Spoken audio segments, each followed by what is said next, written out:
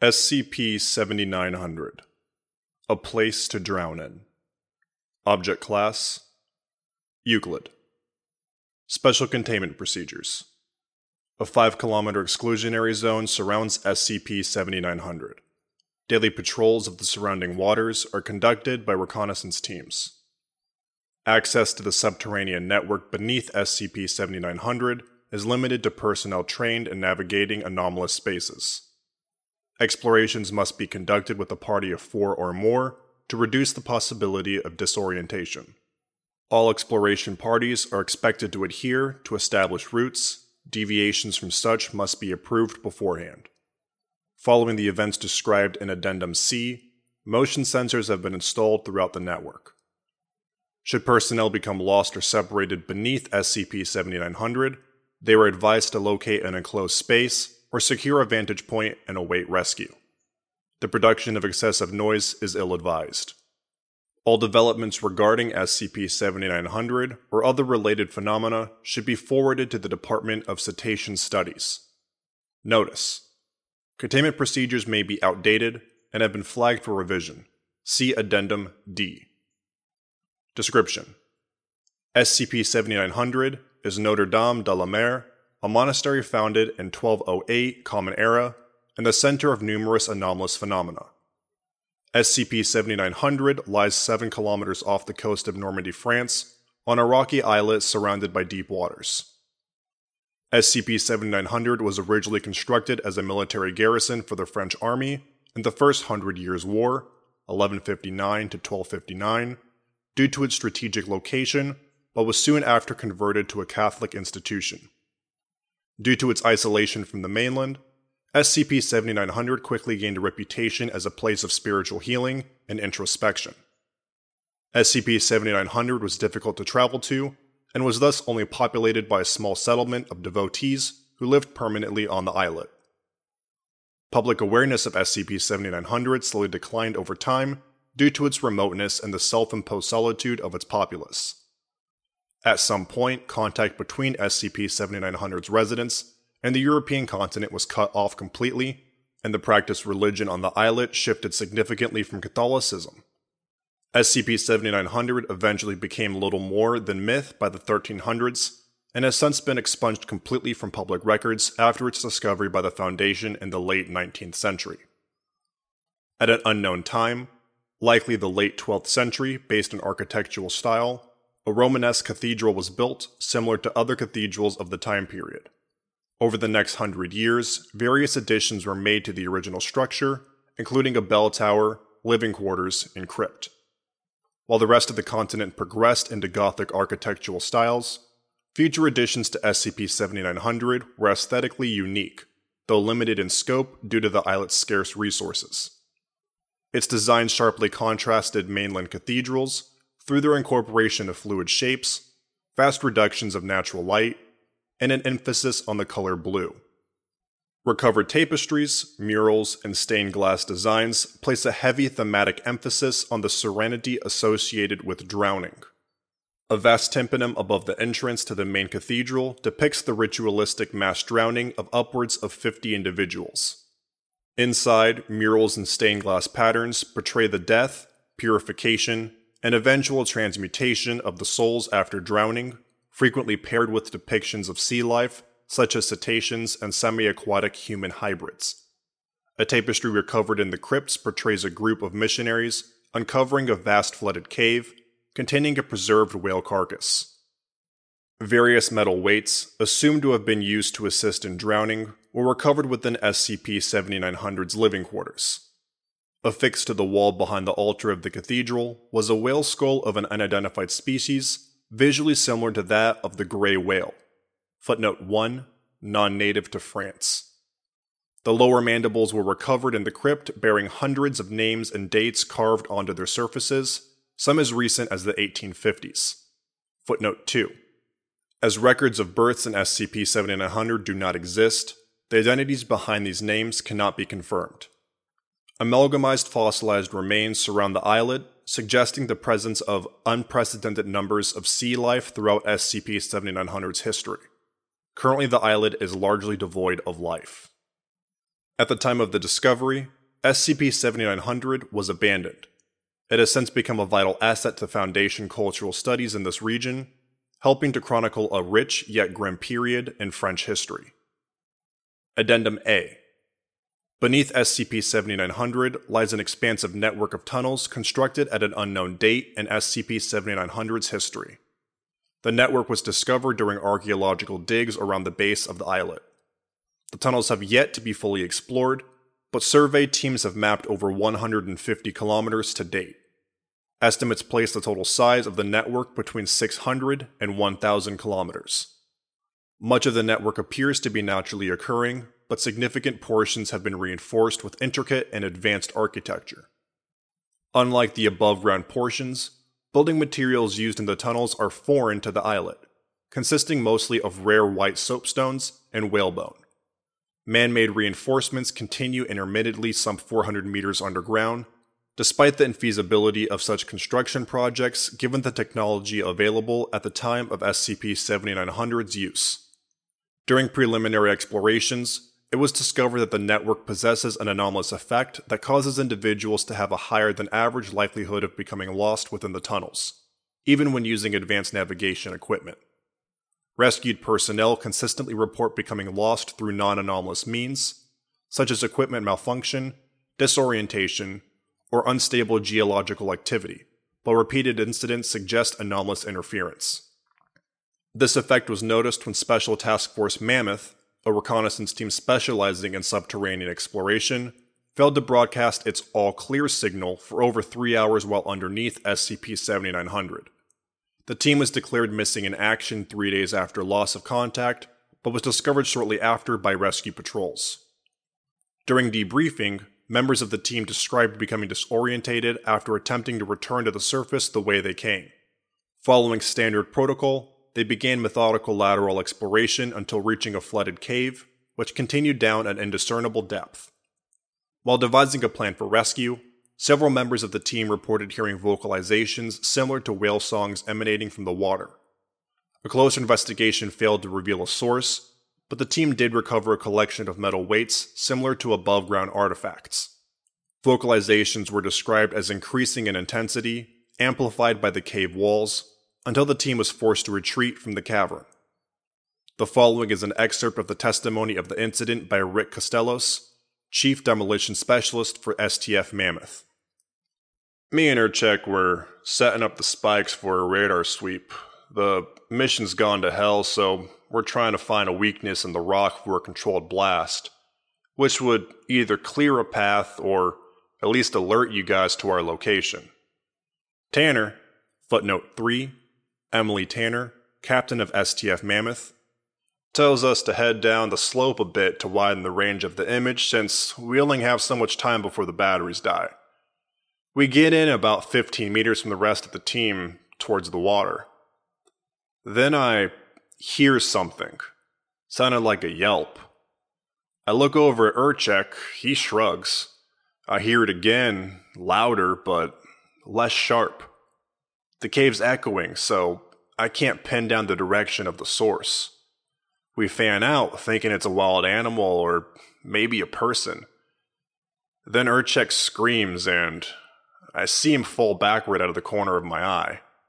I rush over. He's pointing at the water saying he saw something in it. A whale, he says, peeking up at him.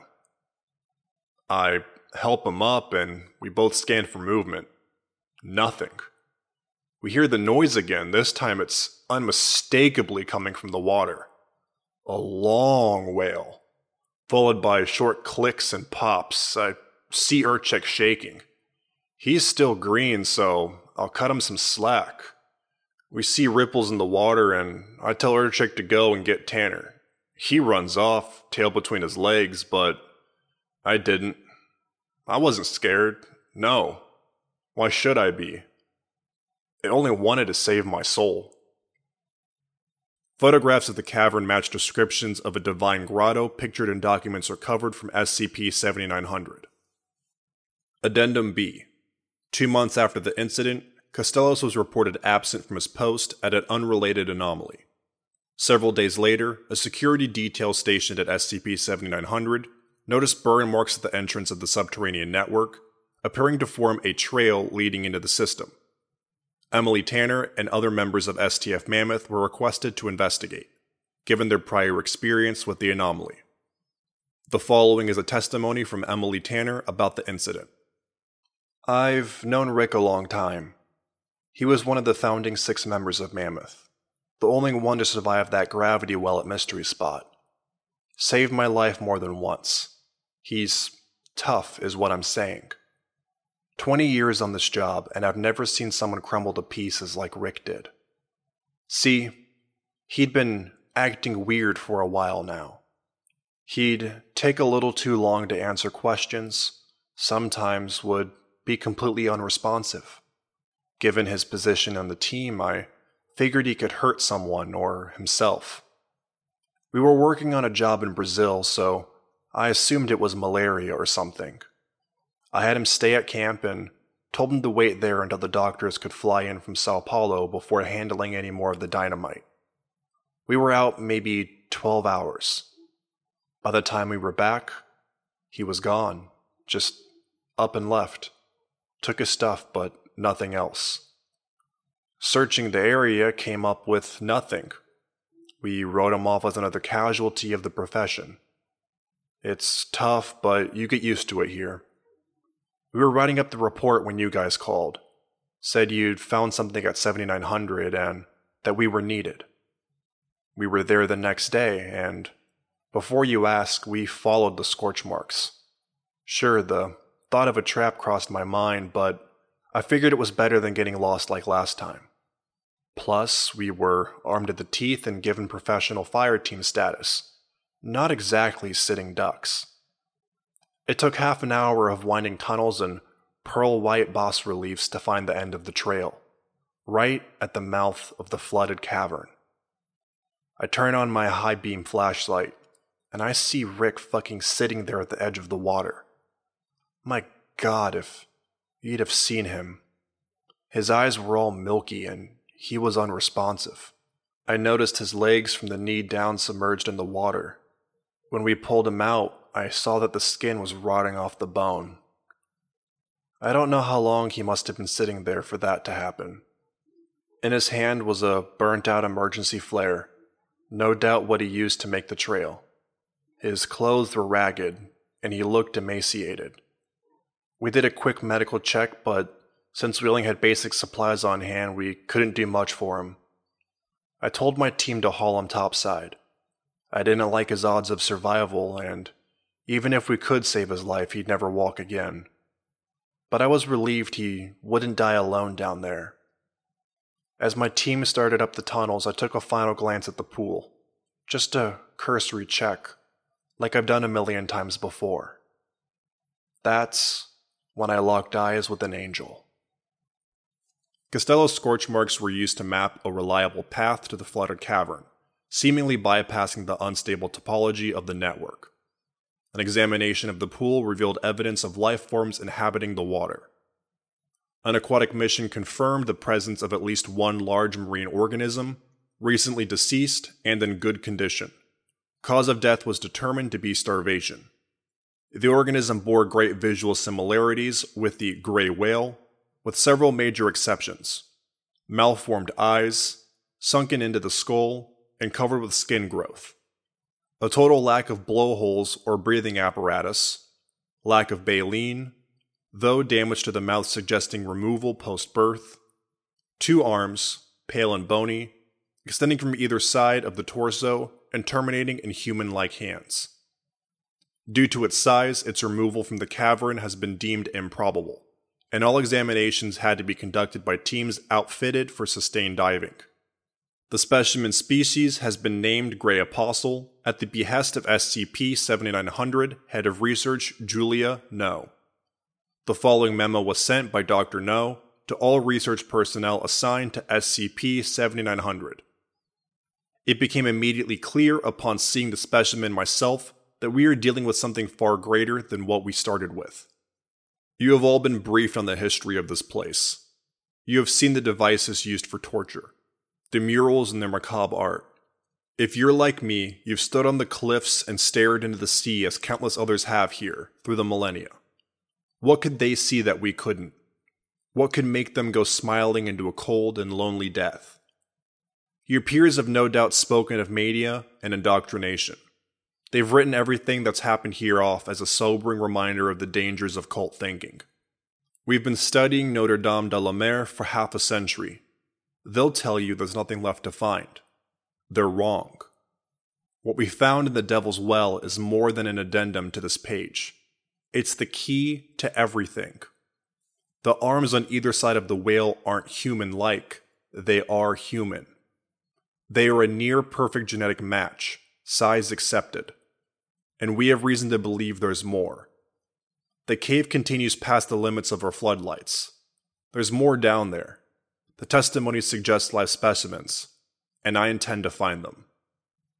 A small expeditionary force, led by Dr. No, was dispatched to explore the submerged portions of the cave network and determine the presence of living organisms. Addendum C. When Dr. No's unit failed to report their findings at the predetermined time, additional teams were arranged for rescue purposes. Believing the submerged tunnels possess similar anomalous properties as the rest of the network, subsequent explorations would be conducted meticulously. Extensive terraforming efforts were made to ensure line of sight between team members would not be broken. This proved effective, as exploratory teams uncovered vast quantities of archaeological remains within sealed chambers within days. Recovered items resembled artifacts recovered above ground, but with a higher degree of technical skill. Almost all artwork solely depicted cetaceans. Skeletal remains in near-perfect conditions were frequently encountered, many of which possessed human-like upper torsos, fused to elongated lower spines ending in preserved flukes. Remains were frequently intermingled with larger cetacean skeletons, often congregating in the stomach region. On the fifth day of the exploration, demolition crews uncovered an unusually large chamber, resembling a fissure in the earth, and extending down an indeterminate distance. While deliberating a course of action, crew members reported hearing whale song emanating from the bottom of the chasm. Supervisor Lee DuPont describes the following moments. I'm looking down there and I'm telling myself, don't go down, there's nothing down there. Not my mission, not my problem, right? I mean, when does something good ever happen when you poke around where you're not wanted? But that's the thing, isn't it? I was wanted. They wanted me down there. That's what you guys keep getting wrong. This isn't another death cult. It's not another Algadada. It's our fucking ticket out of here. It's a way off this whole fucking messed up world we're in. They didn't kill No and her team. You wanna know how I know that? Because they fucking told me. They have a way of doing that. Communicating something to you in an instant. It's hard to articulate, but after it happens, you just know what they wanted you to know. Like waking up from a dream. I took one look down there. It was over in an instant. My team protested to going down there, but then they saw it too. They heard the sirens call. We start out afraid of the dark, but then we grow up. We peel back the curtain and find out there was nothing to be scared of in the first place. We evolve. And my evolution was in that cave. I don't remember everything I saw down there. It was like a dream. I can't recall the details, but I'll never forget the faces. Horrible. Mummified. Scared. Millions of them, starving to death in that pit. Nothing to eat after the apostles died and the drowning stopped. I see the faces of the devotees, given new life and new blood from the water. I saw No and the bliss of her new-founded immortality. I saw my team screaming as they accept God's blessing. I saw Rick and Tanner and Urchek. I saw myself from a distance.